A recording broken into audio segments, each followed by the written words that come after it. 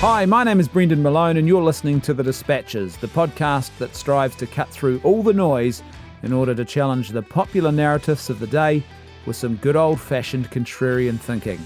You might not always agree, but at least you'll be taking a deeper look at the world around you. Hi everybody, welcome along to The Dispatches podcast. It is great to be back with you again. It feels like it's been a while, doesn't it? And speaking of feeling like it's been a while, if you've missed the podcast, but you want to make sure that you get your fill of the Dispatches podcast every single week, the good news is if you become a patron of this show at patreon.com/leftfootmedia and you contribute $5 or more per month, then you will get access every single week to an exclusive patrons-only episode of the podcast. In other words, you won't miss out and it won't feel like a long time between drinks because you'll have a podcast guaranteed every single week. Some weeks I can't do these free-to-air episodes just with work schedule and everything else that's on my plate, but our patrons always get an episode every single week. And if we have months where we publish a free-to-air episode every single week, if you're a patron, you are still getting more bang for your buck because you are getting an extra 4 to 5 episodes of this podcast every single month. The link is in the show notes, patreon.com/leftfootmedia. A huge thank you to all of our patrons. You guys are amazing. It's thanks to you that this episode was made possible. Last but not least, if you're new here, welcome. Please hit that subscribe button and that way you won't miss out on any new episodes. If you've been listening for a while and your platform allows you to do this, whatever platform you're listening on right now, please give us a rating, give us some stars and a comment or two. That all really, really helps the show. Right, with all of that out of the way, let's jump straight into today's topic of conversation. Is there a major socio-political upheaval underway? Spoiler alert, I'm going to tell you that I think there is. And there's a caveat to this. We'll get to this towards the end of this episode, but I think there is. And what I want to do in this episode is I want to talk about a perfect storm of events. And realistically, by the way, there's probably more than I'm going to mention here today. There's other things that we could have talked about, but I was becoming aware as I was preparing the notes for this show that basically this episode would have been several hours long. And so I had to pare some things back and sort of stick with some key points. And so I want to talk about, though, what I think are some phenomena that I think are worth noting. And there's a perfect storm of these things, events, trends, demographics, all sorts of stuff that's sort of coming together to reshape, I think, the current socio-political order and the norms that basically we have known for the last 70 years or so, particularly when we think about politics and society and leadership and how things sort of function, if you like, on a day-to-day basis, and how things function every time there's an election and how leadership works. And I guess all the things that really we've taken for granted for quite a few decades now, I think those things are being reshaped. We're in the midst of something. And I think we'll only fully appreciate this, and I include myself in this, we'll only fully appreciate the shape of it and how it all unfolded when we look back on it or when future historians look back on it. But I think there is definitely an upheaval underway. Then after covering this perfect storm of phenomena, I want to talk about what I think the possible implications of this could be, or some of the possible implications of this could be, because again, there's lots. And then lastly, I want to end with a couple of points about what I think we need to do to sort of navigate all of this. So let's start by looking at this perfect storm of phenomena. And in no particular order, the first cab off the rank is the COVID phenomenon. We've been living under this for the last couple of years. We're on the tail end of it now. Some people are still clinging desperately to it. But the reality is that right from the get-go, COVID was a powerful, I think, reshaping agent. Before we even got into policy responses, and we'll talk about that aspect of it in just a second, there is the fact that COVID really shook the world, I think, and changed perhaps our false sense of security that we'd been clinging to for quite some time. It gave us a very stark wake-up call about our place in the world. It was all of a sudden something arrived that we couldn't just apply a quick fix to. All of a sudden something arrived that posed a threat to large numbers of human beings.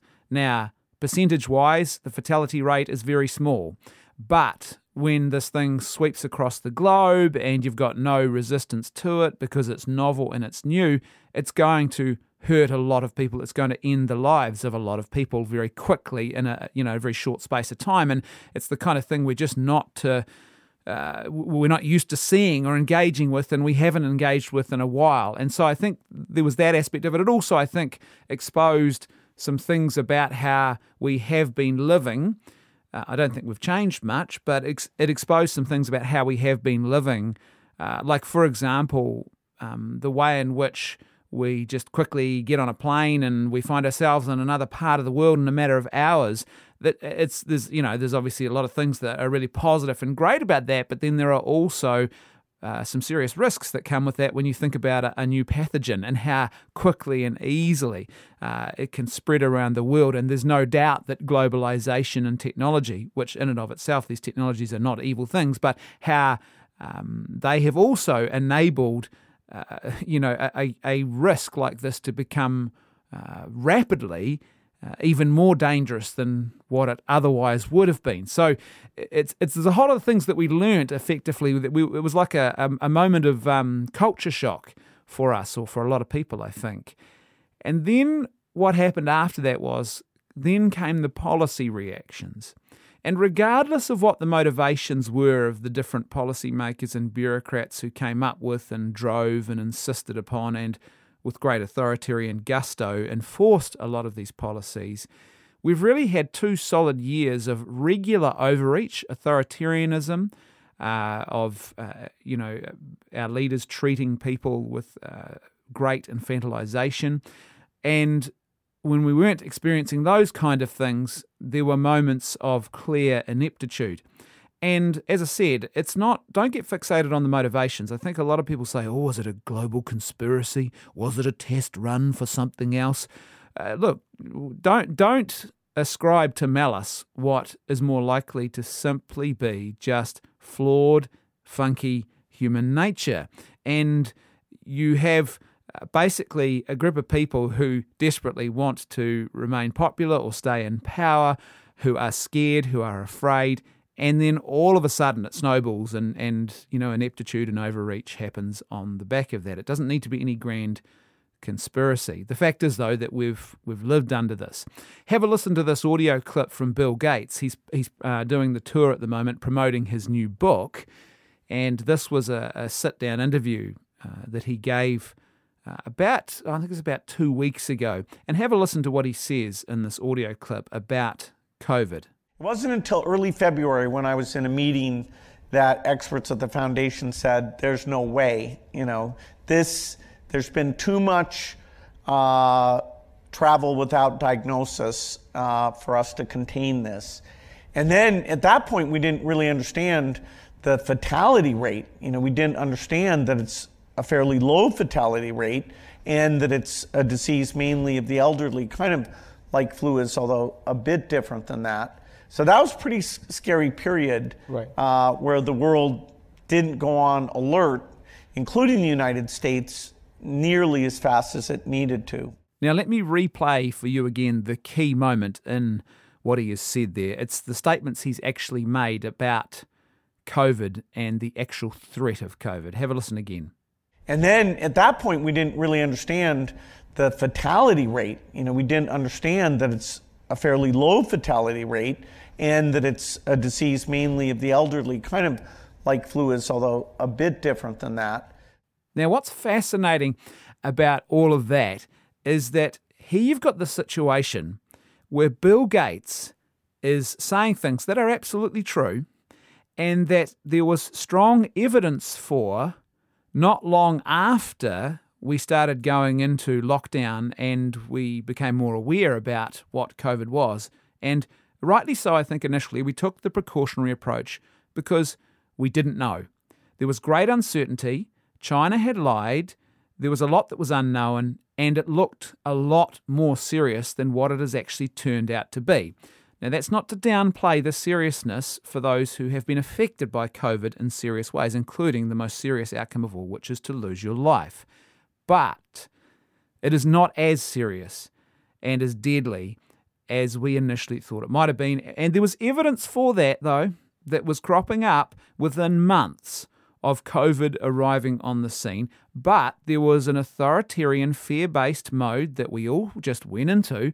And so it was labelled as disinformation, it was shut down, it was censored. And here is Bill Gates saying things that just months ago would have had him accused of spreading disinformation, or maybe not him, we'll talk about that factor in just a second, but other people certainly would have been accused of spreading disinformation. A few months before that, you would have been accused of being a deadly psychopath who didn't care about human beings and just wanted them to die. And that was the extreme nature of how people were treating and reacting to information. And here he is saying these same things now, and no one bats an eyelid. It's no longer disinformation. He's no longer being censored for saying these things. Now, to be fair, Bill Gates, right from the get-go, was Mr. Pandemic. I'm not sure why. He was one of our Mr. Pandemics. And what I mean by that is that he was one of a very tiny number of people, globally speaking, who literally could say probably whatever they wanted to about the pandemic, and who seemed to have a place of authority in all of this. The media would hang off every word. They were directing traffic. For whatever reason, this guy was one of the Mr. Pandemics, and he had the ability. He's probably one of only 2 or 3 people who could open his mouth and speak about COVID and get absolute global media coverage for that. But here's the thing. He probably could have said what he said in this interview clip I've just played to you. He probably could have said that a year ago, and it wouldn't have been too much of an issue for him. There wouldn't have been too many consequences for Bill Gates to say that. But if someone like Joe Rogan had said that, or, I don't know, pick any other person you want to, almost any other person, they would have been accused of disinformation, of being dangerous, of being a danger to public safety, all that kind of stuff, right? But there's something about this. It's such a fascinating thing to hear that clip, and what it does for me is it's not so much about what he's actually said. It's about what he said there and how that speaks to the cultural, really the sort of moment of crisis we've been living under, and how disordered things actually became. That what he said there, which is very reasonable, by the way, and there was lots of evidence for very early on, but how that would have had him just months ago censored, or probably not him, but other people censored and accused of spreading disinformation. And also how there's this guy who just wields this ability to just, within reason, I guess you'd say, but to effectively to speak his mind on COVID when everyone else was told, no, you can't speak your mind on COVID, and you're dangerous, and you're anti-the science, and all that kind of stuff. It's such a bizarre thing. Now, there's lots of implications for all of this and how this plays out in our society. I think for governance in general, there's going to be some flow-on effects. There's behaviours that have been learnt here by leaders and bureaucracies that are not healthy things, and it's hard to shake those kind of things. But I think another big factor in all of this is basically, for a lot of people I'm encountering and talking to, there's a high degree of personal reevaluation going on, I think. What is really important in life? What have I been doing? What was I doing, and how was I living in the lead up to COVID, in this sort of very alarming moment where, particularly in the early stages, it was a confrontation with the spectre of death. Now, it didn't turn out to be anywhere near as fatal as first thought, thank goodness, but it was that spectre that was there at the very beginning, and it hangs around, and it really was present, ever present, this fear in particular. And for a lot of people, it's definitely caused a sort of reevaluation. And there's no doubt, I think, that factor is one factor that sort of plays a part in the sort of perfect storm of upheaval that we are going through. Next cab off the rank is just economics in general. And I guess there's lots of ways you could look at this. There's things like here in New Zealand, the cost of housing. It's just off the charts. It's insane. And it's not proportionate to wages that people are earning. It's extremely negative in the impact that it has on a society, on a culture. People can't own their own homes. We know, and we've known this for quite some time, that home ownership is actually quite important because it allows you to put a stake in the ground and to really, you become a stakeholder in a community. But if you're just renting, you don't have that same degree of stakeholding. You don't have that same degree of security underpinning you. There's all sorts of things that play out and that are very important with home ownership and why home ownership, I think, matters.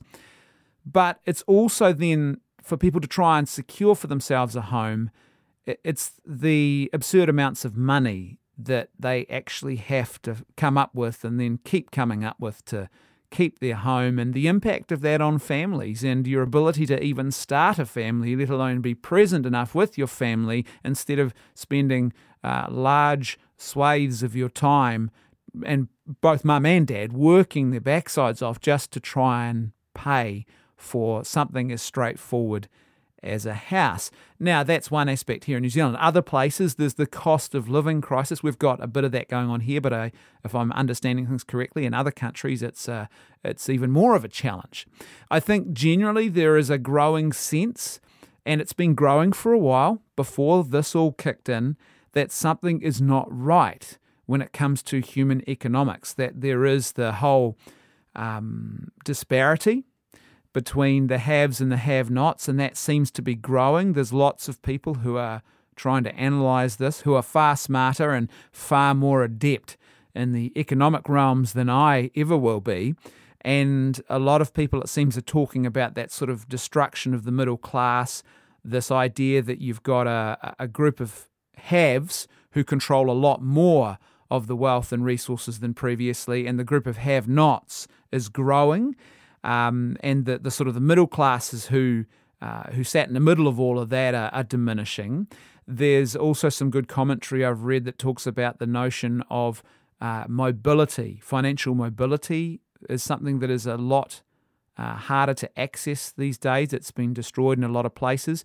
So what they mean by that is that once upon a time, if you were in a situation where financially you weren't that well off, if you were willing to throw yourself into work, you could get a good job and you could start to climb the ladder. It didn't mean that you'd necessarily get to the top of the ladder.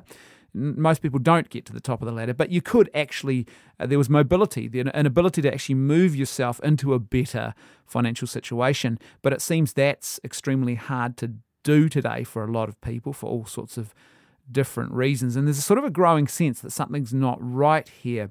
It also seems clear at a political level that at the moment anyway, neither side of the political aisle, and I think this is true in a lot of countries in the West, they don't really seem willing, or maybe they don't seem capable of addressing this. Things that could be done, that maybe should be done, would take leadership courage and not being done, because the emphasis in politics now is really on PR-driven politics and popularity. Whatever you do, retain your power and do whatever you need to do to keep hold of power. And in a democracy like ours, we'll talk more about democracy in a minute, but in a democracy like ours, in Western democracy, that means you have to actually keep the powerful people happy, and you have to keep as many people happy as you possibly can. And so that really means don't rock the boat. Don't rock the boat. and so there's not really much action to try and address these. And I'm not talking about crazy communism here, because that's not me. I'm not a crazy communist. But action that could be taken, reevaluation, and it just sort of seems we entrench into our tribalism on this particular issue. But I don't think it can't last. It really can't last. You can't have a society with a growing group of people who are just effectively wage slaves, or possibly not even that, and who are clearly shut out, and a shrinking and small group of people who, I guess you say, are living the life of Riley, or having a good time on the pig's back. It's basic human nature. It's reality. Sooner or later, there will be a clash over all of this. Please, God, don't let it be a horrible one. Let it be a moment where we learn first, fix the problem. We'll fix parts of the problem. You can never solve the problem in its entirety. When Jesus said the poor will always be with you, he was saying a very, very prudent thing. But what you certainly can do is, I think, keep a balance in place within the economic system so that it doesn't ever get out of kilter. And at the moment, I don't think we're achieving that. I think another thing here too is, and forget about the sort of the whole debate about the haves and the have-nots, and we often hear about this growing inequality and all these sort of economic phrases and slogans that get thrown around about economics and where people are at personally in society, financially, and all the rest of it.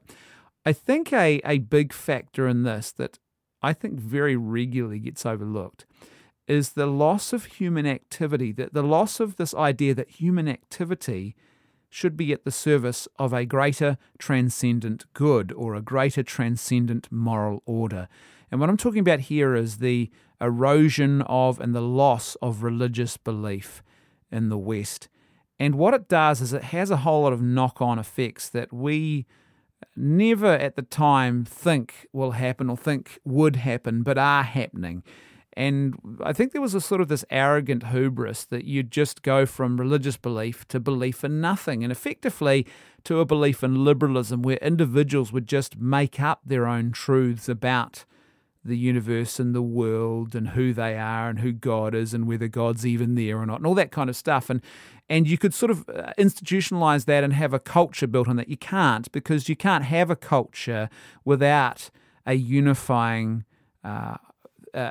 transcendent truth that brings that culture together as a whole. A whole lot of liberal individuals is not a culture. It's not a society. It's just a whole group of liberal individuals doing whatever they want to and thinking however they want to and acting however they want to. And so when you've got this loss of religious belief and loss of a vision of the transcendent and human activity as being, or, the ideal for us, like I say this as a religious believer myself, as a man of faith, as a Christian, that my human activity is at the service of a greater transcendent good. It's at the service of a greater transcendent moral reality and a moral order that I understand and know through the doctrines of Christianity and the Christian faith. And so I am, when I engage in all sorts of various activities, and so economics is one of these activities, I should think morally and act morally, right? Because my action should be at the service of a greater transcendent good, a greater transcendent moral order. Now, without that, what you are left with is a vacuum, and as the old saying goes, nature abhors a vacuum, and it's very quickly filled with other things. And so really the only other options you've got without that transcendent higher order that your human order is subjugated to is you really are left with personal power and self-gratification and things like that. And so, economics, my human activity becomes activity for my own self-gratification or activity to gain more power. And I think we see a lot of this playing out in economics, and it's wreaking a lot of havoc. Now, on top of that, cab number 3, we have definitely a growing progressive authoritarianism. There's no doubt, and this is not conspiratorial at all, but there's no doubt we have had, and we still do have, bad faith actors who are effectively running a fifth column, internally trying to undermine and destroy traditions and institutions that have been fundamental to the development of that sort of Judeo-Christian natural law vision of reality that shaped the modern West. And there's been an undermining of all of that in lots of different ways.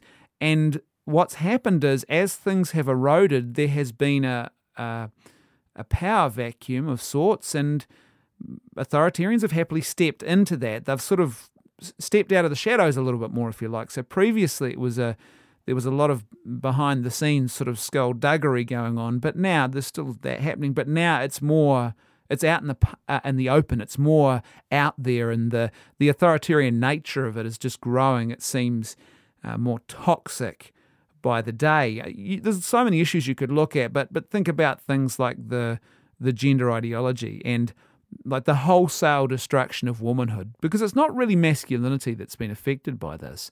I mean, masculinity is affected in a knock-on way because you destroy gender and you embrace a lie that biological sex isn't real, that masculinity and femininity are not real things, or that they're just social inventions.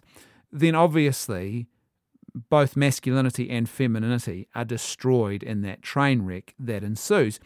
But it does seem that it really has been more directly targeted at femininity and womanhood.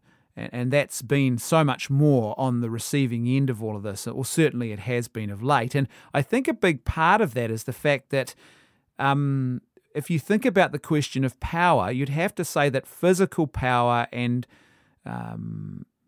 just by virtue of the fact that men are stronger than females as a general norm.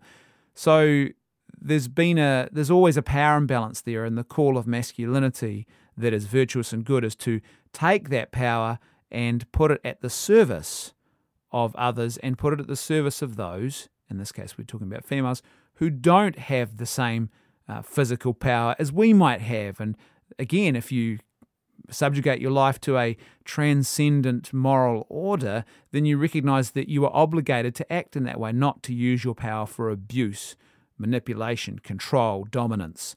You're called to use your power to give more abundantly to others rather than to take from them because you are in a position of dominance or strength. And so females have been, I think, on the receiving end a lot more of this gender ideology, as you've had males who have stepped into this notion of, and it really is just an absurdity, of trying to claim femaleness for themselves as biological males, and then exerting their power. And we see this a lot played out in the whole sports arena, the whole destruction of female sports and what's going on there. But then there's also the young lives, the victims, and it's a growing number now of victims, young victims who experienced psychological confusion and bodily dysphoria, and who have become the victims of an ideology which has tried to normalize their bodily dysphoria and say it's not a dysphoria, it's not psychological confusion, it's real, it's the truth.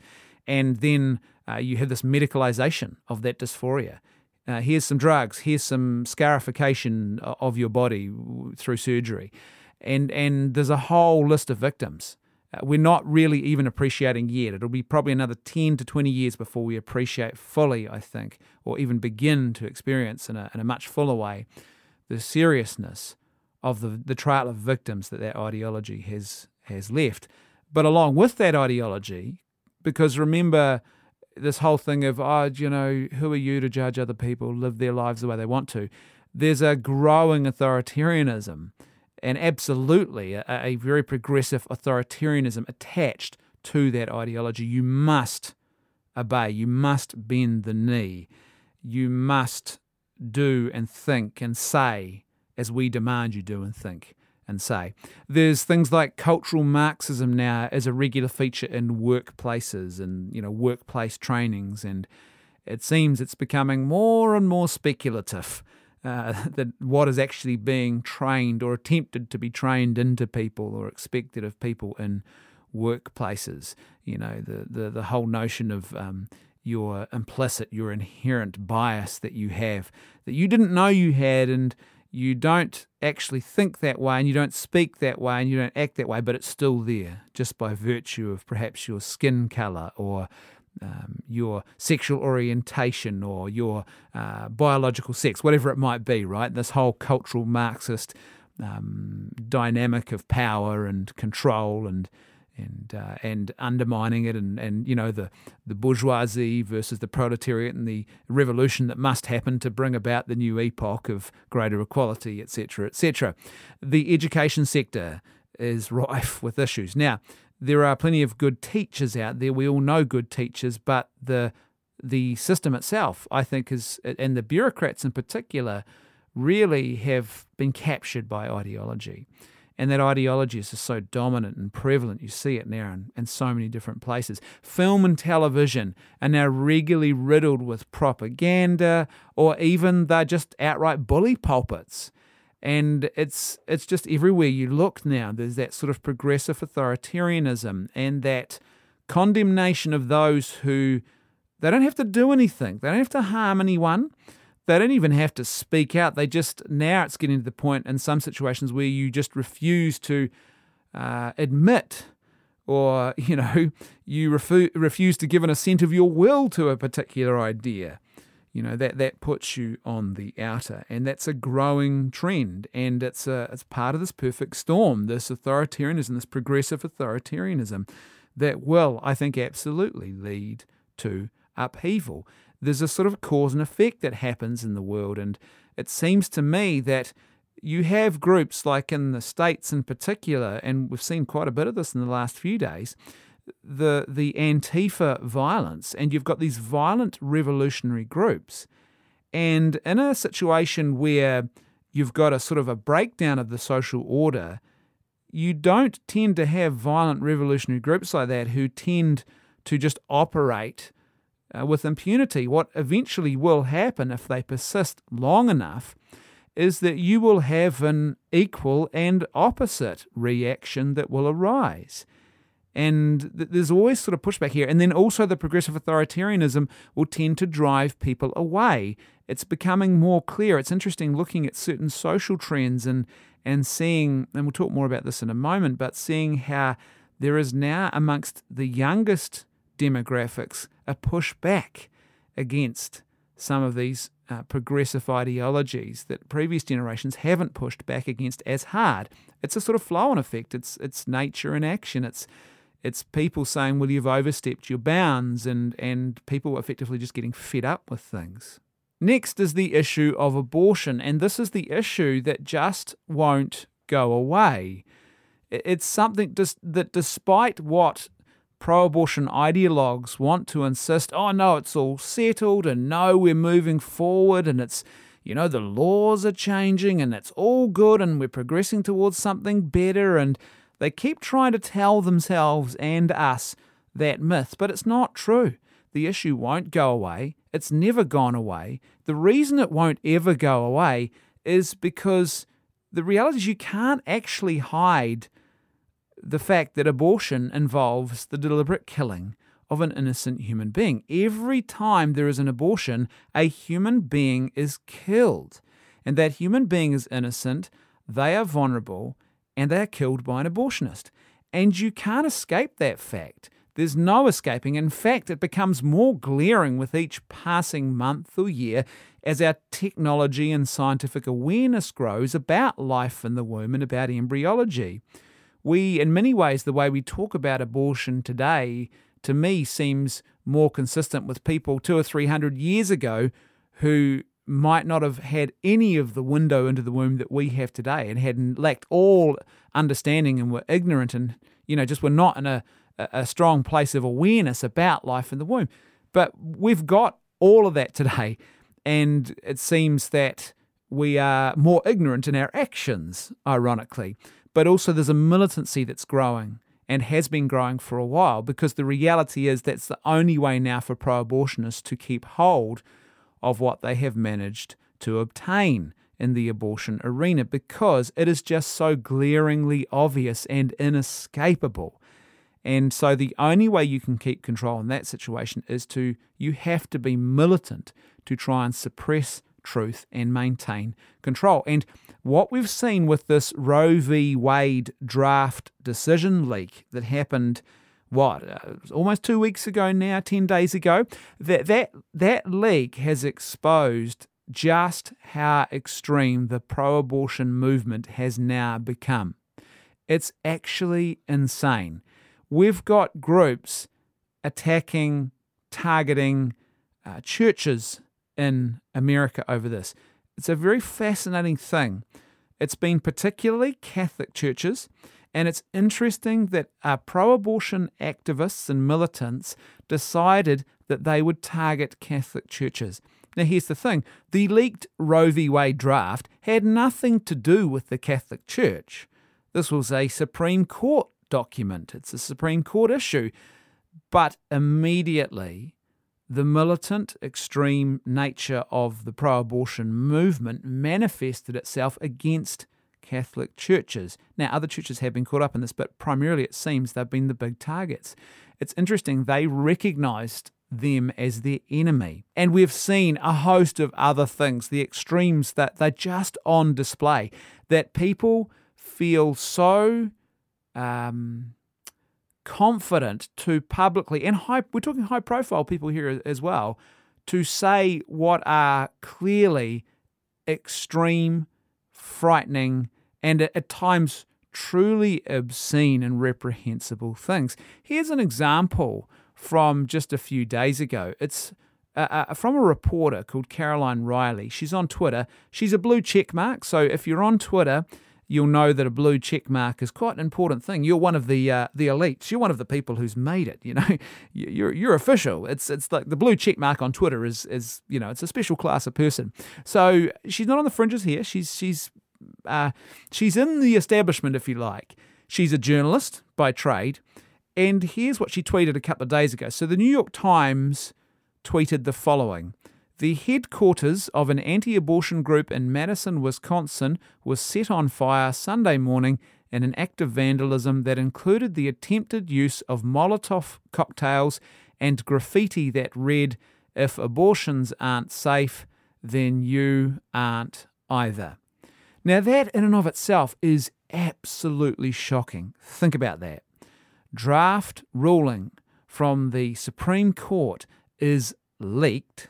And then in response to that, you have a group of pro-abortion militants who try and throw a Molotov cocktail at a building, and they set fire to the building, obviously trying to burn it down, and then they spray paint graffiti, which, you don't need to read between the lines here.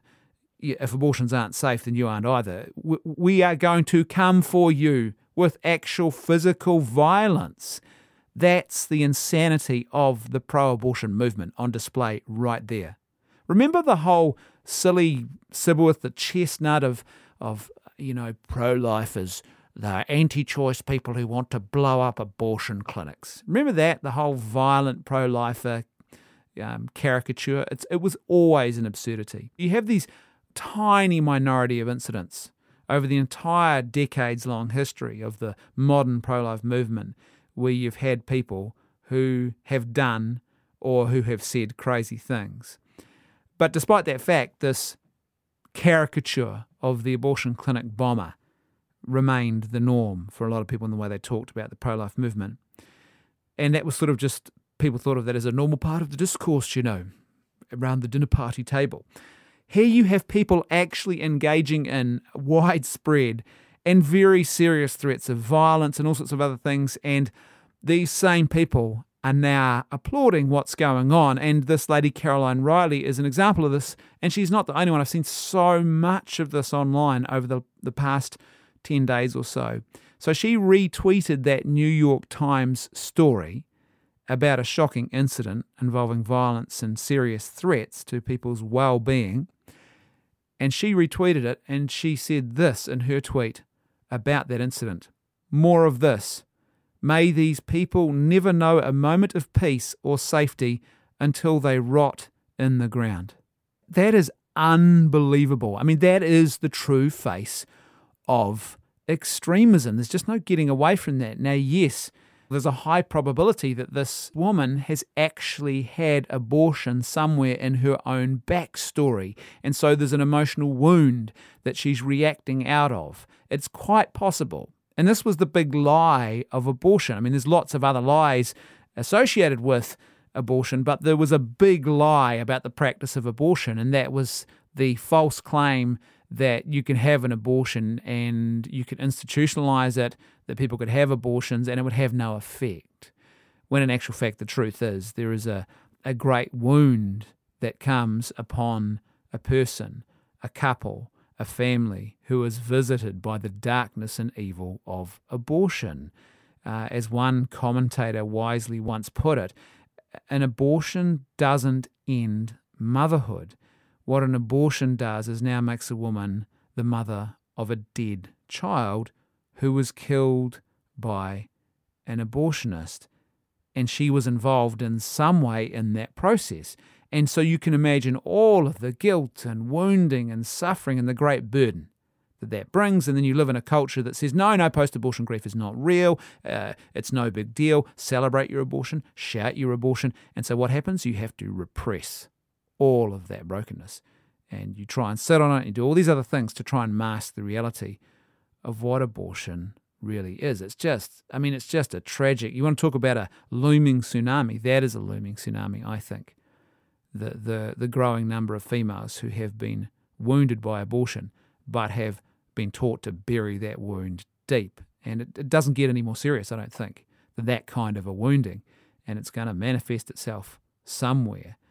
The other thing, of course, about abortion is that once you institutionalize it, and this is why I think we shouldn't be surprised by this extremism, because what you've done is you've institutionalized and normalized the act of deliberate killing of innocent human beings, and human beings who are at their most vulnerable. And I'm not at all surprised by a movement, a pro-abortion movement, that is absolutely morally okay, and not just morally okay with killing innocent human beings, but they actually celebrate that. And I'm not at all surprised that a movement that has that as its fundamental underpinning is also a movement that is okay with things like firebombings and physical threats and even acts of physical violence against others, because once you're okay with killing innocent human beings, then other acts like firebombing a building, that's child's play in comparison. Telling lies, that's child's play, right? Slandering people, attacking people, that's child's play. Once that is that's the foundation upon which your house is built. There was already before this a growing unease, I think, with the new extremes of pro-abortion politics.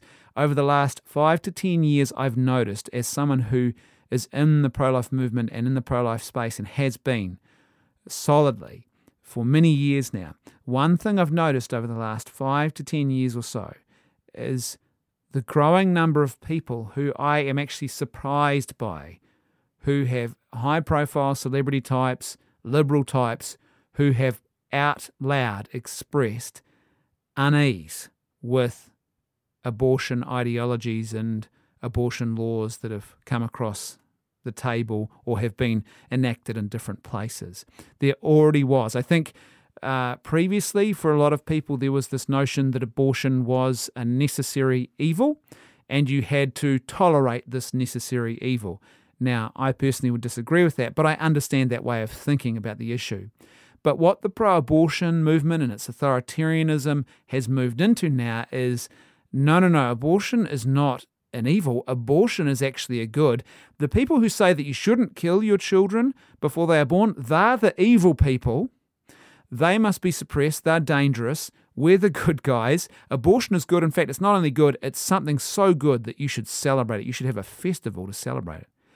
And there's no doubt for a lot of people that creates a great unease about the extremes of what's happening here. And so that's before we've even seen some of these extremes playing out now in the United States. Now, of course, this is all riddled with so much hypocrisy as well. Remember, we've just come off the back of the COVID phenomena where my body, my choice was roundly rounded upon. And people said, no, you can't do whatever you want to with your body, because if you want to do something with your body that's going to harm another human being, you shouldn't be doing that with your body. That's not morally right. And that principle, by the way, is absolutely true. Your bodily autonomy is not absolute. It doesn't extend to you doing harm to the well-being of another human being and saying, well, I'm just exercising my bodily autonomy, right? There's a reason why we have limitations on these things, and these things are not absolute. It's because we live in community and we live in proximity to other human beings.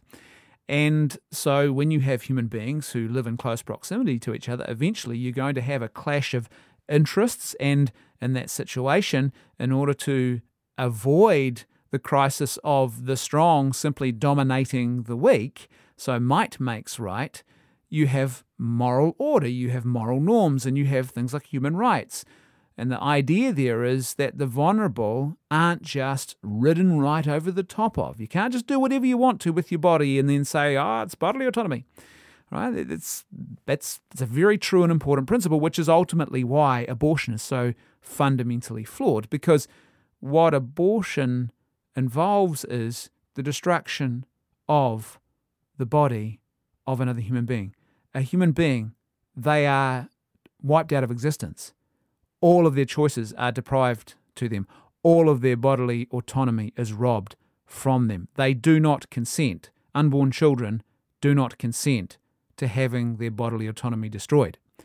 And so it's an absolute absurdity to have this situation of people running around saying that my body, my choice is a justification to destroy the body and the choices of another human being. It makes absolutely no sense. But there's all sorts of other hypocrisies associated with that. So for the COVID period, we've had this whole, well, you can't do whatever you want to. We suddenly realise that my body, my choice is not morally sound. But then abortion comes back on the table with Roe v. Wade, and all of a sudden, oh, no, my body, my choice is back on the table, baby, big time. There's no principles here. There's not a consistent moral framework at work here. It's pure arbitrary power and desire and self-gratification. What I want, I will defend with any words necessary, even if those words are contrary to words I was saying about another issue, because it's about what I want, right? And it's about power. So there's all sorts of hypocrisy in all of this. The sudden rediscovery of sexual binary and womanhood, and people who previously had been talking about, this notion of sex and gender as sort of social constructs, who are now suddenly talking about women and females and women's rights and how important this is, and this is a war on women. And it's been quite a bizarre thing to watch. The other thing too, in the midst of all of this, is that really the pro-life movement, I think, is ultimately it's a new youth movement. And what I mean by that, there's lots of older people involved as well, but it is a youthful movement with a strong and growing youth presence. Everywhere that's consistently the case. It's also a movement that's full of normies. It just is normal people who just, they're ordinary, everyday, salt of the earth type, sometimes even diamonds in the rough, but they're just normies. And what's happening is on the other side, it's becoming clear. And the head of NARAL, which is a big pro-abortion lobby activist group, very powerful group in America, the head of NARAL went to the March for Life some years ago. And then afterwards, she wrote a famous op-ed in, I think it was the Washington Post, and she talked about how shocked and dismayed she was. She got on the train to go to the March for Life as a counter-protester. And when she was on the train, she said she was surrounded by all of these young, vibrant, good-looking females who were all there as pro-lifers for the pro-life side. And she said in this op-ed, she said, at that point, I realised I was part of an ageing post-menopausal militia. And it's very, very true. It's not just that, though. It's not just ageing, but it's becoming more extreme. The normies are not flocking to the pro-abortion movement at all. And here's the key thing. I think one of the key things in all of this is this issue won't go away. There is a reckoning coming.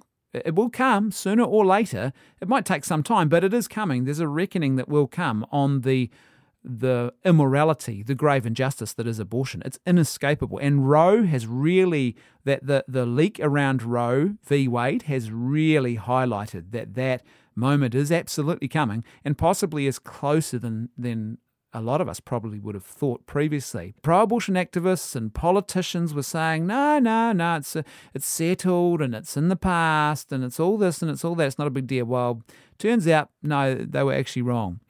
The next thing that's in this perfect storm is that there is a generational change that is looming. It's just, this is inevitable. It's the turning of the tide. You can't push back against this.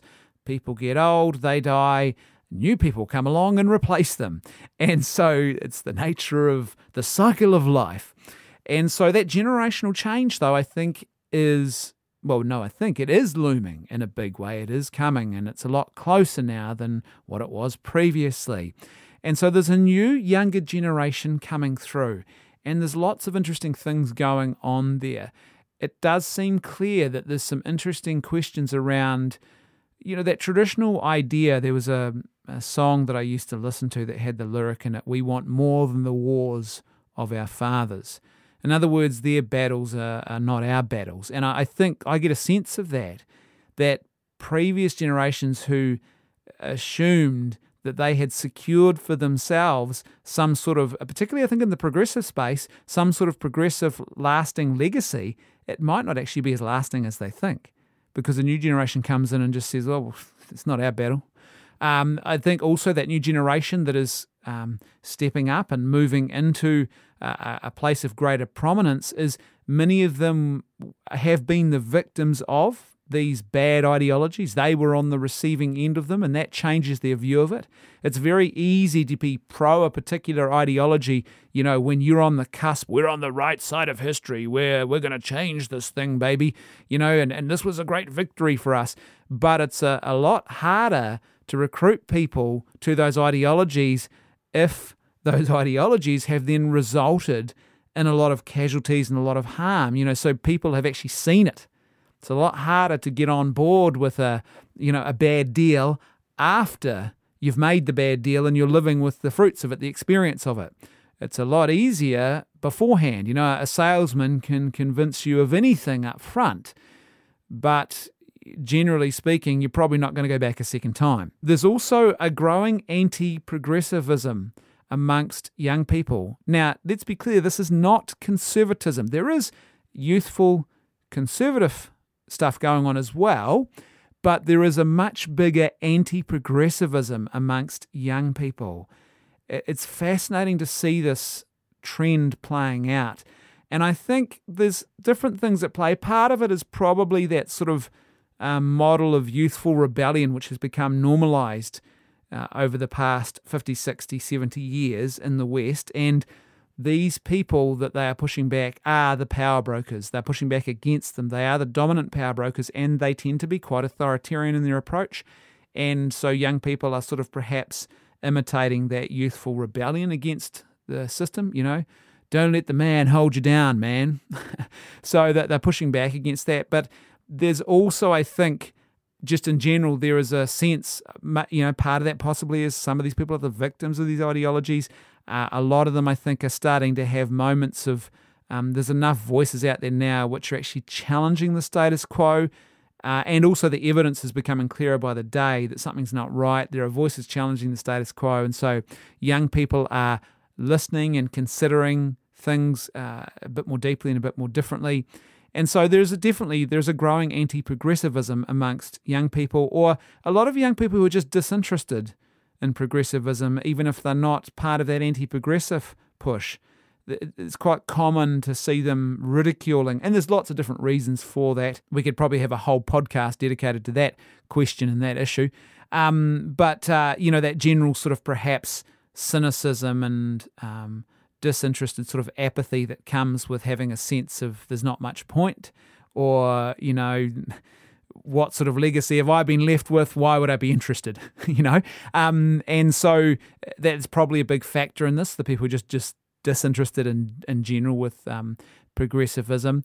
It's not, again, we're not seeing a resurgence in youth conservatism. That's also happening, but it's not that suddenly people are becoming conservative-minded. It's just this strong anti-progressivism. There is also a civil war brewing within homosexuality. It has been looming for a long time. It's something I've been following sort of on and off with interest for the last 20 years or so, and reading different scholars and academics and others talking about this and these internal debates. And it's interesting, the history of the whole homosexual activism movement, and even in the early days, and I only realised this recently reading an academic work about this, the hatred and animosity between the lesbian groups and the homosexual male groups. And it was interesting. There's sort of always been this tension, if you like, but really what's happened of late is the extremes that have become normalized into homosexual activism. And it's not really surprising, because you sort of build a foundation, then you sow certain seeds, you're going to reap certain fruit. It's inevitable. And you've got people like, this is a tweet just a couple of days ago from Blair White. Now, if you don't know who Blair White is actually transgender, male, identifies as female, does the whole thing, but who is very much, I would call Blair one of the anti-progressive movement thought leaders, if you like. And this is what Blair White tweeted out just a couple of days ago. I'll never forgive the LGBT community for allowing the slippery slope argument I grew up hearing from Christian conservatives to actually come true.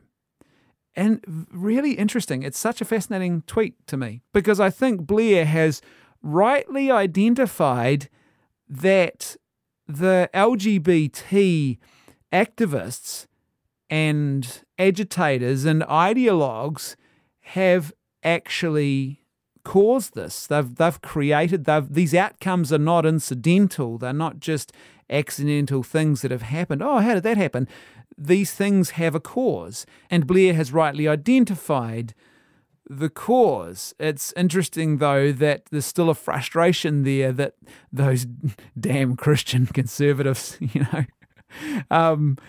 it's almost, but it's not quite at that next point where you accept and admit that maybe those Christian conservatives, despite the fact that maybe they didn't go about things in yesteryear the best of ways, and maybe they had their own faults and foibles, and I think there's probably things we could critique for sure, but there was also truths that they actually represented. Even if they didn't represent them as well as they could, there were truths underpinning what they were saying that were real, that were objective, that were inescapable.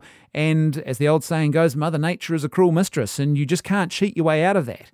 And so there's this sort of growing anti-progressivism. I mean, to even hear sentiments like that expressed, it's clear that there's things brewing here that are more than just unease and disagreement. Another chap on Twitter, different tweet, a couple of days before that even, tweeted the following: who gave the TQ plus, so trans queer plus, I guess, the talking stick on LGB and women's rights? There is definitely something brewing here that I don't think we've seen the last of, and I don't think is going to go away quietly. Again, it's another abortion moment. There is a reckoning. You can't disassociate yourself from the truth in such a dramatic and stark way and not expect that sooner or later the chickens will come home to roost. You ring the bell will toll. And we've sort of been living under a lie that we could get away with these things. Next in this perfect storm is the issue of major institutional distrust. Now, politics previously, there was always that trust question around politics and politicians. It's been there for decades. It's been a long time since people had a deep and abiding and unshakable trust in political leaders. It's been a long time. But what's happened now is other institutions have been caught up into this crisis of institutional distrust. And you've got things like, for example, the media now. The media is a profession that is an absolute crisis. It has a major crisis of trust. And I would say rightly so because of their behaviour. And ironically, and I've never understood this, why more people inside the media don't seem to actually want to recognise that there is a problem. Instead, they're still on that phase, by and large, the majority, of blaming outsiders for their problem. Oh, it's these silly people, it's these right-wingers, it's the alt media, it's the conspiracy theories, it's the social media. But not once do they stop and ask, maybe we're behaving in a way that does not engender trust in the general public or erodes trust, by and large, amongst the general public. And the media, by the way, is actually quite an important institution because of the role that it's supposed to play, as the great Edmund Burke would say, as the fourth estate. It's supposed to provide a role that is about accountability. You can't have that if people don't trust you. It's just that simple. The church and churches have been caught up in this. The abuse crisis that affected initially the big unfurling or pulling back of the curtain and exposing the crisis was within the Catholic Church, but it's affected other churches as well, and there are other types of crises that are affecting other churches as well. I think one of them in general is that the church, there's an internal crisis where the Christian church in the West has just lost its voice. It's become like the cowardly lion who doesn't know how to actually stand in front and represent goodness, truth, and beauty in the public square. By and large, there are exceptions, but they are exceptions because they're notable exceptions, and we notice them. They stand out. It's not the norm anymore. The voice is muted, absolutely muted, for all sorts of reasons. But that's one of the things that's an internal crisis within the church. There's a loss of confidence or willingness to actually be a strong voice in the public square. But for lots of different reasons, trust in the church has eroded. There's issues around policing. After COVID, science is on a downward slide, or scientists, if you like, or the scientific institutions and the establishment that has been sort of built up around the practice of science is definitely, I think, has taken a pummeling after COVID and what sort of went on there. There's a strong sense, and I think rightly so, for a lot of people that there's been bureaucratic capture of institutions and bureaucracy in places where it doesn't belong. And one clear place where you definitely see this, one place where it's possibly a little bit more subtle but is extremely powerful, is in the political arena. Because we tend to see the figureheads, the politicians, a lot. We hear from them, the media fixates on them. But what we, I think, often miss today is, in actual fact, there's an army of policymakers and bureaucrats who work and actually do the content creation, as all the cool kids say, while the figureheads are they're taking credit for it or they're getting blamed for it. But really, so much of the control is wielded by the people who actually, the bureaucrats who set the policy. But there are other places where it's becoming clearer. You see this within a lot of churches now in the West, that bureaucracy has captured churches, and bureaucracy is an absolute killer of creativity. It is a killer of evangelistic zeal.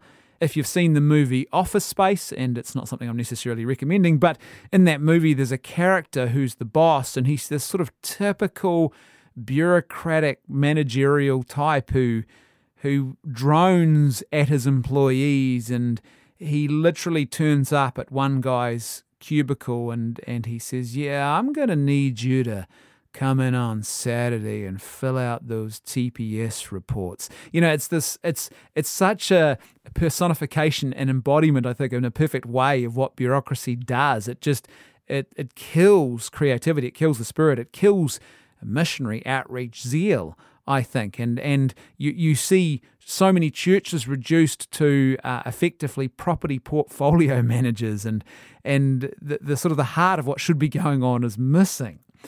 So there's all sorts of stuff here that's happening to erode the value of and trust in the institutions. There's a really good reason why ideology built on the rejection of truth and meta-narratives has gained such a foothold. That ideology obviously is cultural Marxism, critical theory. It's one of its key tenets is the idea that you can't trust meta-narratives. They're not reliable. It's why they write the way they do. It's why there's this anti-science bent there. It's why religion is not trustworthy. It's why government is not trustworthy. There's a reason, though, why that ideology, built on a principle of rejecting objective truth and meta-narrative, has gained such a foothold. And that is because a lot of people have looked at institutions and they have had a growing unease or even growing distrust or even outright hostility because of how they feel about those institutions and what's actually been going on.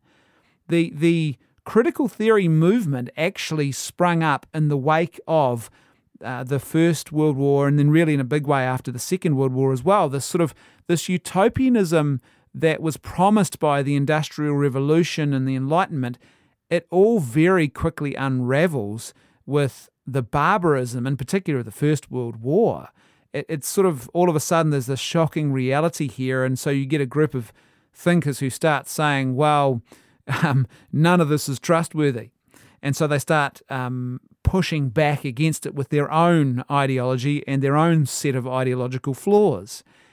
And I don't think it's any coincidence that this ideology has actually managed to gain such a strong foothold today, and in fact a position of dominance and power in today's world. There's a reason for that. It's because people do look around and they have a sense of distrust and unease when they look at institutions.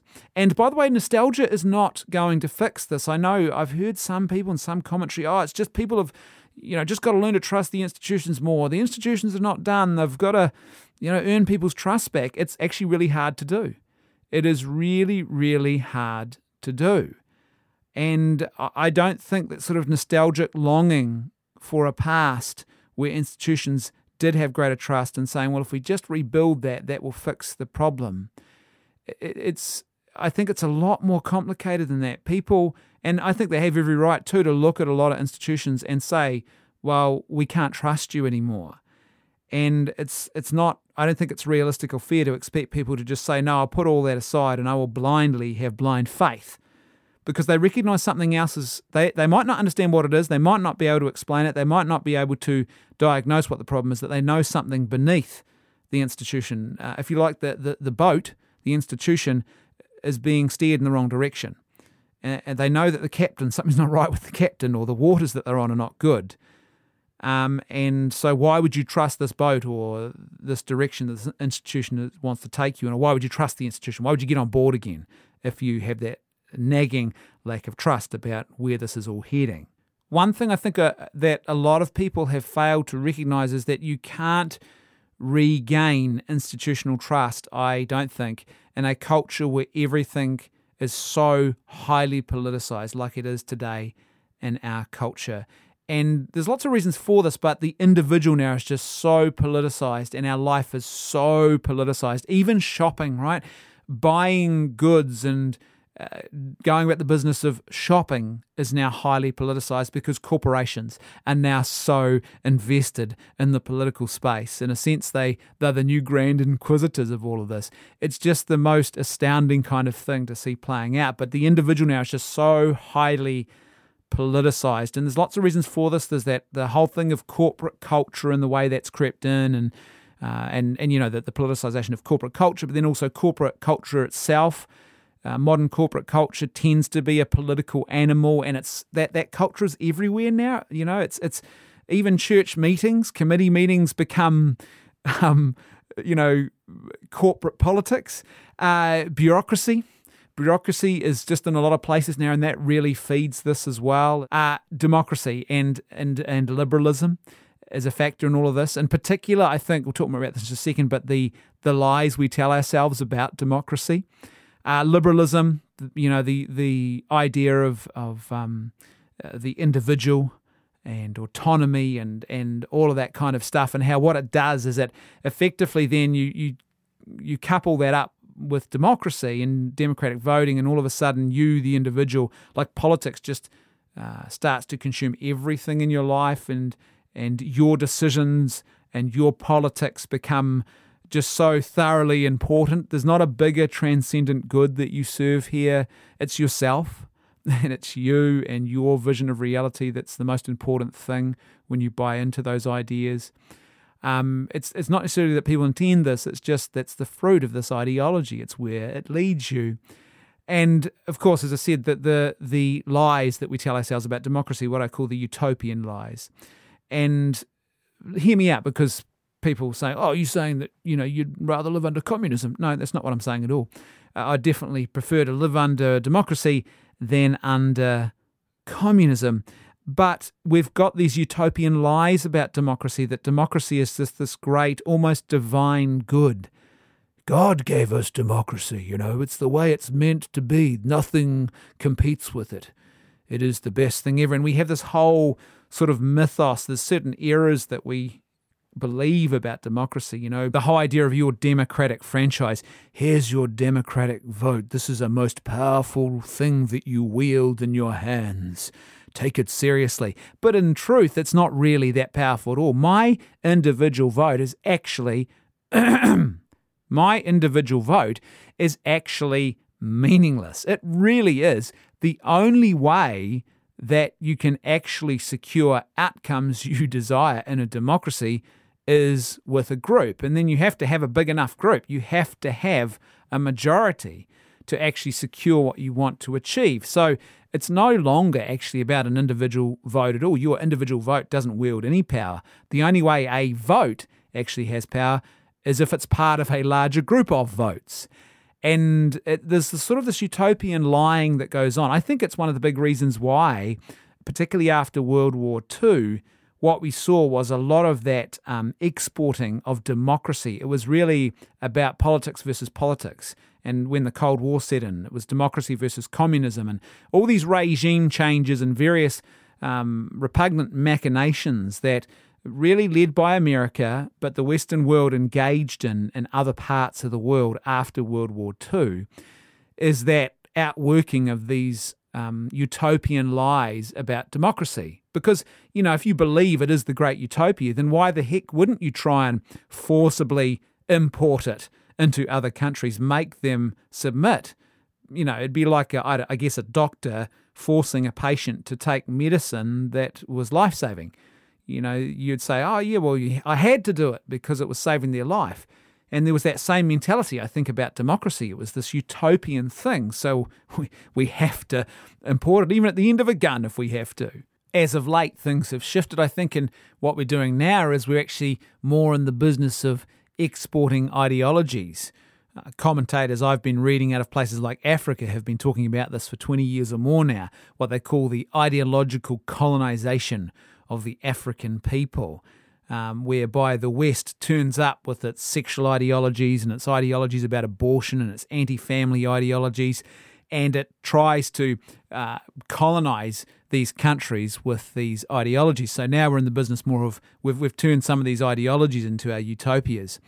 But democracy, as I said, still has this sort of almost mythical aura that we've given it. Now, as I said, I don't want to live under a communist dictatorship or any sort of barbaric, tyrannical, evil regime, but would I rather, or would I be happy living under a benevolent ruler of some kind, a benevolent monarch, a benevolent oligarchy that was focused on and driven by virtue, and which governed accordingly, and which held truth and goodness as sort of put itself at the service of that? Well, of course I would be. I'd be more than happy for that. And in many ways it would lift off all of the burdens of politicization, because I wouldn't have to be obsessed with politics anymore. I could actually give my attention to other realms. And I don't mean here I am commentating about politics, but I mean just in my life in general, where politics invades so much of our life, and so much of everything we do now is just so politicized. It's all about what your political views are and what position you hold. It's everything. The individual is just so hyper-politicized. And I think that this contributes hugely to the whole crisis of institutional distrust. Because now everything, like when you've been told to put on the glasses of politicization and filter everything through those glasses, even the institutions must be viewed in the light of this rampant politicization of the individual. And I don't know if there's a way out of that. I'm not sure there is, apart from a collapse and a rebuild with something else. To me, I can't see a clear pathway in that regard. And the next and final cab off the rank in this perfect storm is that we are effectively on a doomed ideological journey, or a lot of people are. Ideas have consequences. Bad ideas, as someone famously once said, have victims. Take your pick. Abortion, euthanasia. I just read an article the other day about a vulnerable elderly lady in Canada who can't get the financial support she needs for the type of housing she needs for a basic level of humane living, that where her disability or illness is not exacerbated. And so she has applied for and is progressing successfully along the pathway to an assisted suicide as the way out in Canada. So that's the track we're heading for on that. Logan's Run, here we come. Gender ideology, the sexualization of children, widespread everywhere. Pick an issue. These things are symptoms of a doomed ideological journey. They are things that don't end well. They are manifestations of something internally that has imploded, has corrupted. We have a loss of religious belief, and it's not just me here longing in some nostalgic way, oh, wouldn't it be great if we had the good old days? Because there were no good old days. There's never been good old days. There's never been a perfect time. But there's no doubt we have lost things that we once held dear and which were important contributors and guiding lights to our society. And a big part of this loss of religious belief in the Judeo-Christian tradition, and even outright hostility now that we're seeing to this, is we are attacking our own heritage and we are attacking and destroying our own patrimony here with this. There's so much that is fundamentally good and essential that we take for granted that Christianity gives to the lives that we live today in the West, and we are going to be in real trouble once the full reality of that sinks in, what we've actually traded away. There's a new generation who are coming through who have been raised without a foundation effectively. They have been sort of offered things like self-gratification, your personal happiness is what matters, your self-esteem, you're the most important person in the room, don't let anybody else tell you you're not. And there has been pushback against some of that stuff, but these sort of ideas, and there's a mix of different ideas. Safetyism is another one. We saw a lot of this during COVID, this idea that we must save everyone. There's so many different things that this generation is sort of grappling with, and they haven't been given a foundation upon which to stand, a firm, solid rock that they can plant their feet on and say, okay, I will navigate this now on this firm, solid rock. They have been taught partial truths or even outright falsehoods about their history. That's becoming more of a norm. And again, that's really troubling because you're forming people to think about reality in a certain way that's not true. And that's going to have consequences. You can't think critically, I don't believe, without a transcendent reality as your baseline measure. What happens is without that baseline measure of a transcendent good that is greater than yourself. Now, some people, and they're not the majority, but some people I think have tried to compensate by going to things like, say, evolutionary psychology or perhaps different tenets of or ideas or things that are offered to them by science as their sort of baseline. But I would argue, and this podcast is not the place to get into it because there's a whole other episode in and of itself, that's not enough. It's not enough. You need more than just that for a whole lot of other different reasons. But a lot of people, though, they just don't have a baseline measure. They don't have a transcendent reality that they think it's important that our lives must be conformed to if we want to be truly good people. And so you can't think critically without a transcendent reality, something that is greater than and exists outside of yourself and your own desires and your own thought life. Effectively, what happens for a lot of people is they get stuck in the superficial as a result. They're very vulnerable to that because there's nothing bigger or greater that has been formed into them. And it's critical thinking. People talk about this as like a critical thinking today. Well, critical thinking really ultimately is about measuring. It's about taking an idea and measuring it against something you know to be true. But if you don't have the something you know to be true because you've been told that truth is nothing more than a social construct, then how do you have proper critical thinking? I don't think you can. I think in that situation, all you have is a power struggle between dominant ideas that have power and those that don't, or those that want to challenge the dominant ideas that have power. There is definitely a growing infantilization and I think a loss of basic life skills that it seems is afflicting a lot of people. And it's interesting why. It's not people are being lazy or anything. it's ironically we've got technologies that actually move us further and further away from just the basic bodily humanity of the human existence. One of the things I've done with my kids is whenever I have the occasion to do this, to actually change a tire, I bring my kids out and go through the process with them, or every now and then I give them a little pop quiz about what is the process of changing a tire. That's an important practical skill that I want them to have, and it's not just a skill that I want them to have because obviously there's this new trend now of tires that don't need to be taken off and replaced, and we'll probably get to the point where the technology will be tireless. But there's something about that notion of being connected to the vehicle you drive in a more concrete, tangible sort of way. You understand the mechanics of it, even in a small way like that. It gives you an appreciation, I think, that aids your skill as a driver of a vehicle, let alone at the moment being in a situation where the norm is still that if you have to change your tyre out, you have to change your tyre out.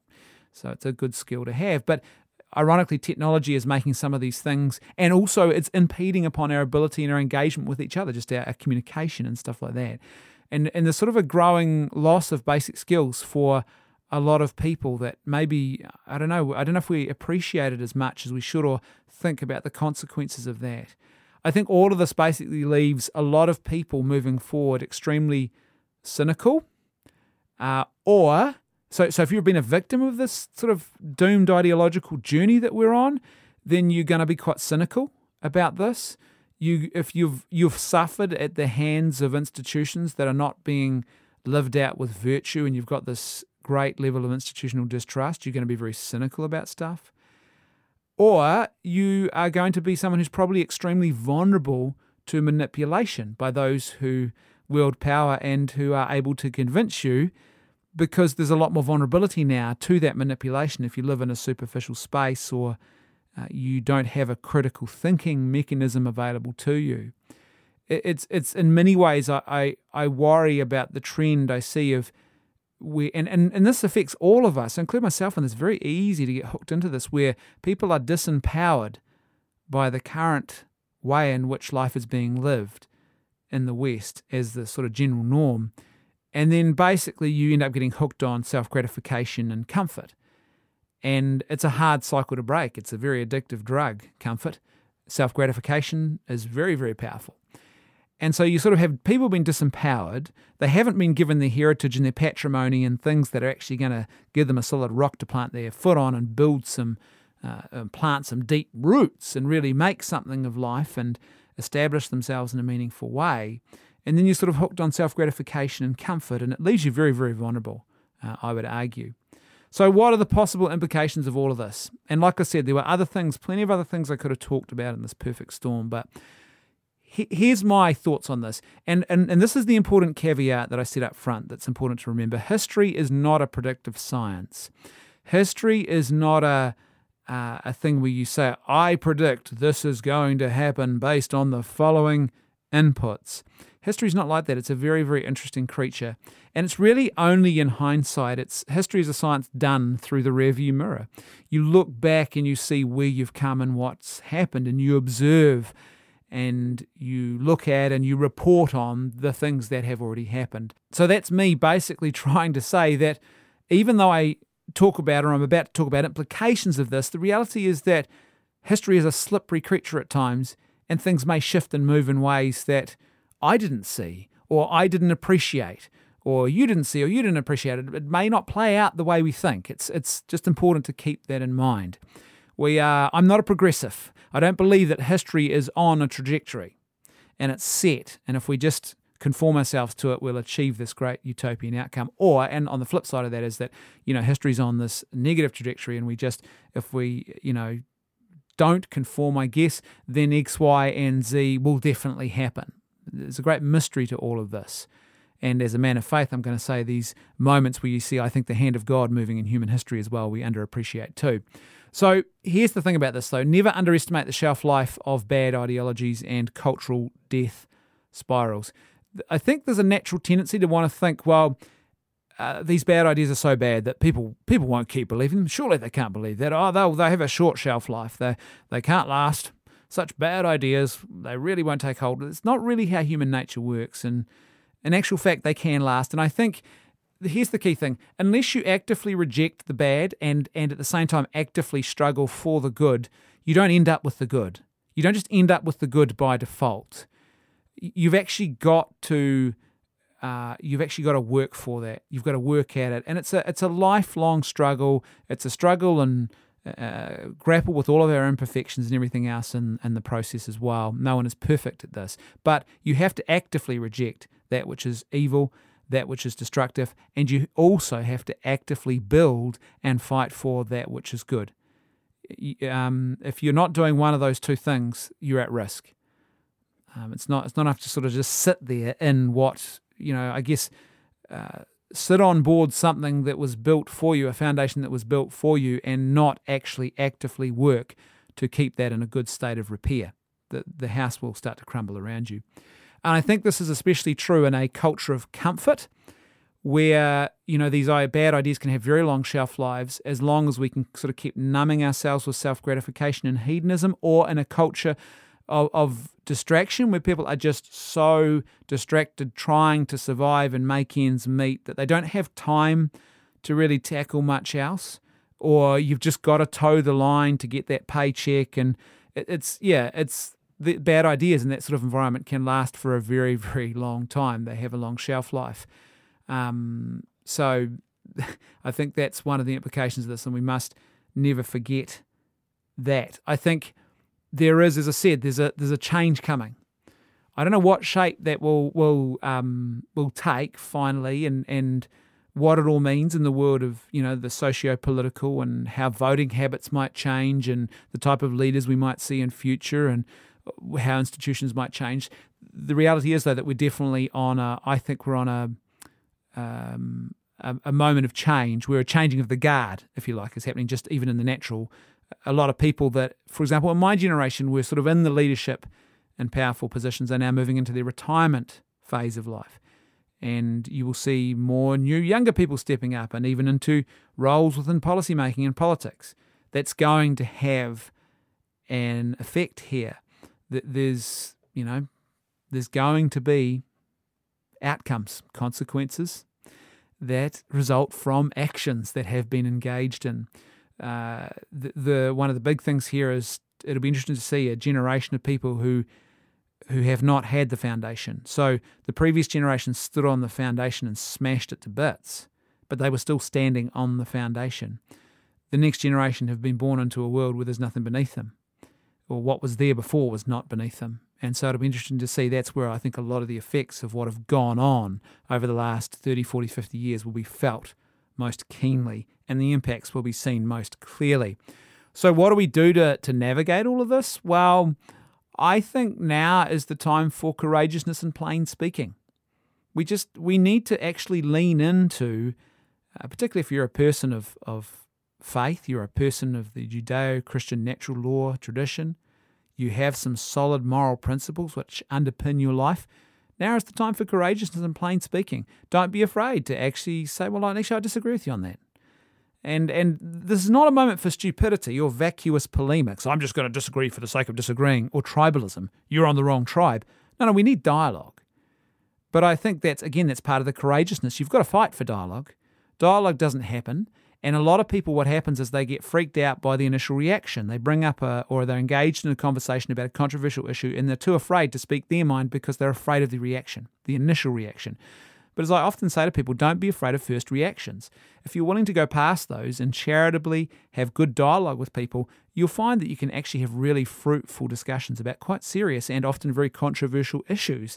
If you're willing to just say, okay, I recognize that there's probably going to be an initial sour reaction or a bit of a loud vocal pushback, but then if I can persist in charity, then I think that there's always hope for a dialogue to take place after the initial reaction dies down. And funnily enough, one of my rules of engagement is that if you want to get a result, you've actually got to get a reaction. So if someone has an engagement with you on an issue and they actually are passionate in the opposite direction to you, that's actually not a bad thing, because it means that they will walk away having reacted to what you've said, and there's contemplation, and so will you, and you'll be thinking more deeply about things, and it has the potential to bring both parties closer to the truth. If both parties just walk away without any reaction at all, it's like, oh, yeah, I've already forgotten what was said there. It was so bland. It's not, there is no chance to grow deeper into the truth, to be challenged or to challenge others to think more deeply about the truth. But what we don't need is stupidity or vacuous polemics. People say, oh, I'm so persecuted, but really, there's two types of persecution. There's the persecution that is legitimate, that comes when you charitably and appropriately speak truth about issues and you're surrounded by people who disagree and you become the target of their viciousness. And that's something that is unjust. Then there is the persecutions we bring upon ourselves and we do dumb things. We lack prudence. We don't really engage with charity. We try and shout people down. We get into tribalism, all that sort of stuff. And then we wander around saying, oh, I'm such a martyr for the cause. And it's like, well, maybe if we just weren't so lacking in thoughtfulness in the way we engaged, we might actually find that we're not such a martyr after all. And also we can end up with a bit more fruitful dialogue. I think we need to be drinking from deep wells of fresh water. I think that's more important than ever before. As I said, it can't just be vacuous stuff and slogans in response to slogans. That'll get you only so far. Might get you in the door, but it won't keep you at the party. I think about the abortion movement, the pro-abortion movement, riddled with illogical slogans. But you've got to react and respond with deeper truths. You've got to bring some philosophy, some principles, some critical thinking, some proper thought to the table. If all you bring are slogans, pro-life slogans of your own, or anti-pro-abortion slogans, so slogans that attack slogans, it's not enough. It'll get you in the door, but it doesn't keep you at the party. So we need to be drinking from deep wells of fresh water ourselves. We need to be constantly, I think, forming and deepening our own understanding and examination of these issues, and so that we actually have something substantive and fresh to offer people in our engagement and dialogues with them about these issues. And I think, as I said, more important than ever before, when you live in a culture of vacuousness, it really is helping people to recover not just important truths, but even a deeper way of thinking about reality itself. I think we need to embrace our calling as the hopeful outsiders. I'm talking here particularly to people who are part of that Judeo-Christian tradition and whatever stripe or flavour. But we do need to embrace our calling as the hopeful outsiders. We are the people who are joyful, who are always have hope. We are gentle as doves, but we are cunning as serpents. We are always ready to give an answer. And we're not actually trying to become part of the mainstream establishment. We don't want to be on the elite seats of power. That's not our calling. Our calling is to imitate and to live out the principles of goodness, truth, and beauty as given to us by Christ, as given to us in those sound philosophies and the scriptures and those important traditions that are part of our Christian tradition or our Judeo-Christian natural law tradition. I should say it might be just wider than just Christianity, of course, but we are hopeful outsiders in that regard. And so we're not, it's not about being successful, it's about being faithful to those things. And you just need to lean into that and accept that. If we're trying to win and sort of aim for popularity as our big thing, and that's our success market. If we're popular, then we've won the war of ideas. Well, I don't agree with that. And really history shows that anyway, recent history in particular, where in theory we had won the war of ideas, 50, 60, 70 years ago. But clearly it hadn't stuck. It might have been popular, but was it deeply embraced? And that's, popularity gets in the way of that, I think. So just embrace that calling, lean into it, have courage. Don't be worried. There's bigger truths at stake. There's a bigger transcendent reality that our human action should be ordered towards. Community, I think, is more important than ever before, even if it costs us something to obtain that community. Like you have to maybe sell a house and move to another location in order to actually be around like-minded people and families and couples or whatever it is. But community, I think, is more important than ever before, and a culture of radical individualism, and a culture that sort of leaves people bereft and stuck and isolated. And think about something like euthanasia. How important is community now for vulnerable elderly people to help protect them from the evils and the dangers of loneliness? It's now actually got a tangible, deadly outcome attached to it with euthanasia being legalised. People who are with disabilities, for example, who are often sort of pushed to the side. We need community.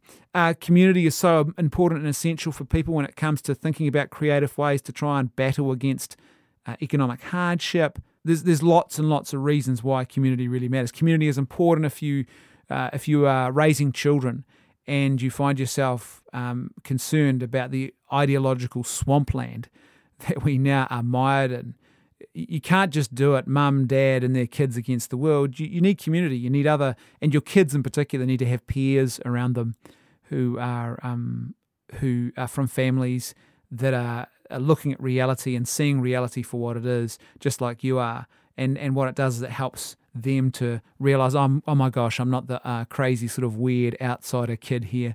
This is actually quite normal and quite good. Refuse to be gaslit. There's a lot of gaslighting goes on. Trust your spidey senses. If something doesn't feel right, so often we see this with the issue of, for example, of sexualization of children, and then you get this pushback, oh, these people they're just bigots, and there's something wrong with you, and no, you're reading this all wrong, and you're just a that, and you're just a that, and it's this sort of series of accusatory gaslighting goes on. No, you're imagining it, basically. There's no problem here. You're the problem if you think there's a problem. Don't buy into it. Just refuse to be gaslit.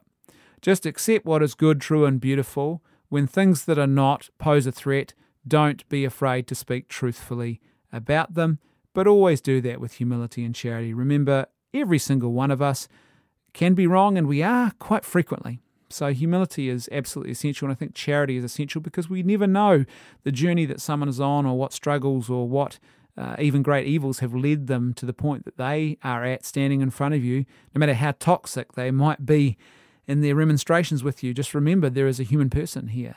And a big fundamental part of the Judeo-Christian natural law tradition is the dignity of the human person. They are an image bearer. They bear the image of the divine God. And so when we look at them, we are looking at a sacred thing. And their human dignity demands our respect. And it's not dependent upon agreement. It just isn't. Their human dignity and whether or not we respect it is not dependent on whether or not we agree with them.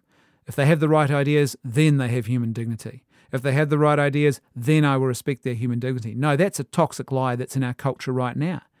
But that's not our truth at all. Our truth, and the truth, is that human persons have human dignity regardless, and we all have an obligation to never deliberately do harm, to never deliberately threaten, to never deliberately disrespect or abuse the human dignity of another human being. And last but not least, I would say that you have to remember to live not by lies. I've got a whole episode on Live Not by Lies if you want to hear more about that famous essay from Alexander Solzhenitsyn and why it was so important. Go and listen to that episode. Actually read the essay out. And so it's not a long essay, well worth your time. So go and listen to the Live Not by Lies episode if you want more about the backstory there. But in a nutshell, the idea is this: you might not always be able to stand up and speak the truth out loud, but one thing that you can always do, and you must never stop doing, even if you can't vocalize out loud in a moment, let's say a meeting at work or a staff meeting or a PTA meeting or church meeting or whatever it is, you can still and you should keep refusing to live the lie. You can leave the room. You can refuse to buy in. That is now, yes, that is increasingly under threat. The authoritarian nature of what is happening more and more, there's a certain we're coming for you about all of this. But still, in most and in a lot of situations, we have the ability to live not by lies, to refuse to follow the lie, to buy into it. We can actually, in our own internal culture, our interior life, our family life, our relationships, our work dealings, we can actually live goodness, truth, and beauty. And that means, of course, and this is quite a key point, we have to get our own house in order.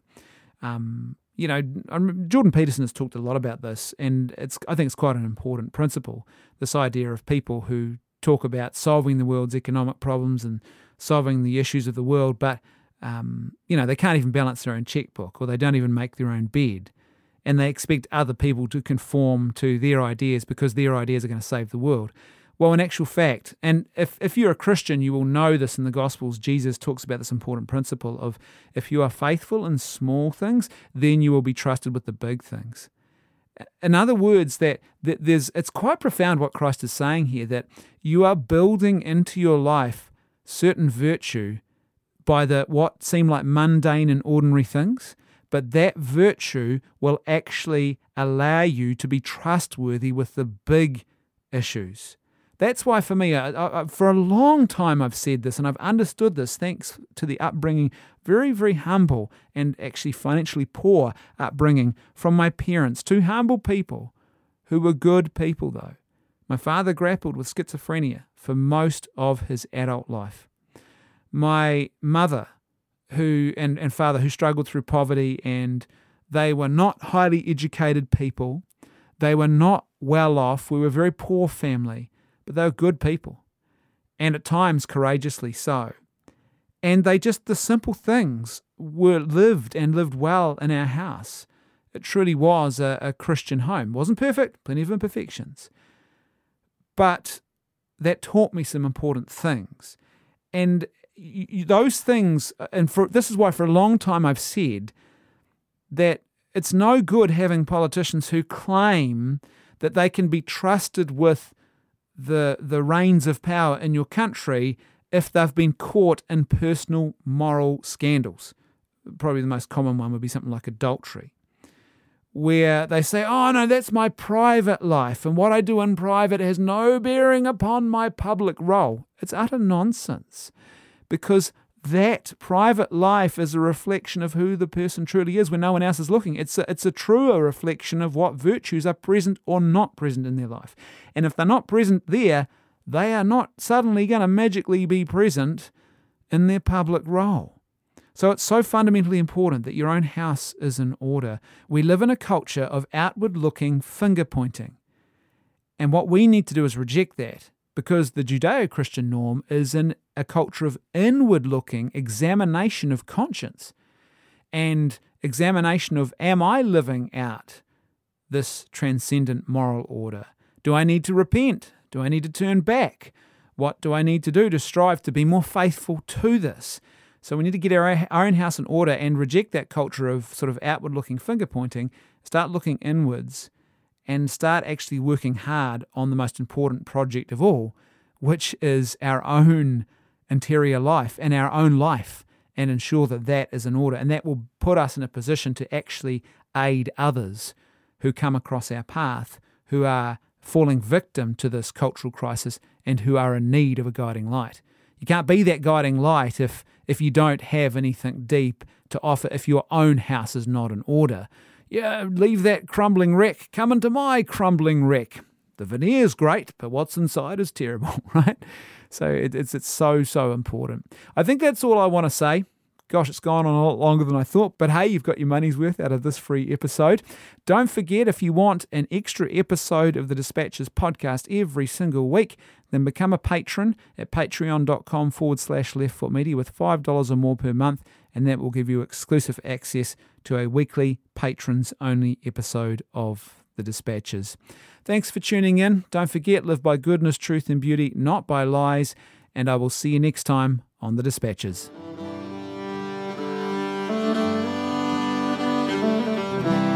The Dispatches podcast is a production of Left Foot Media. If you enjoyed this show, then please help us to ensure that more of this great content keeps getting made by becoming a patron of our work at patreon.com/leftfootmedia. Link in the show notes. Thanks for listening. See you next time on the Dispatches.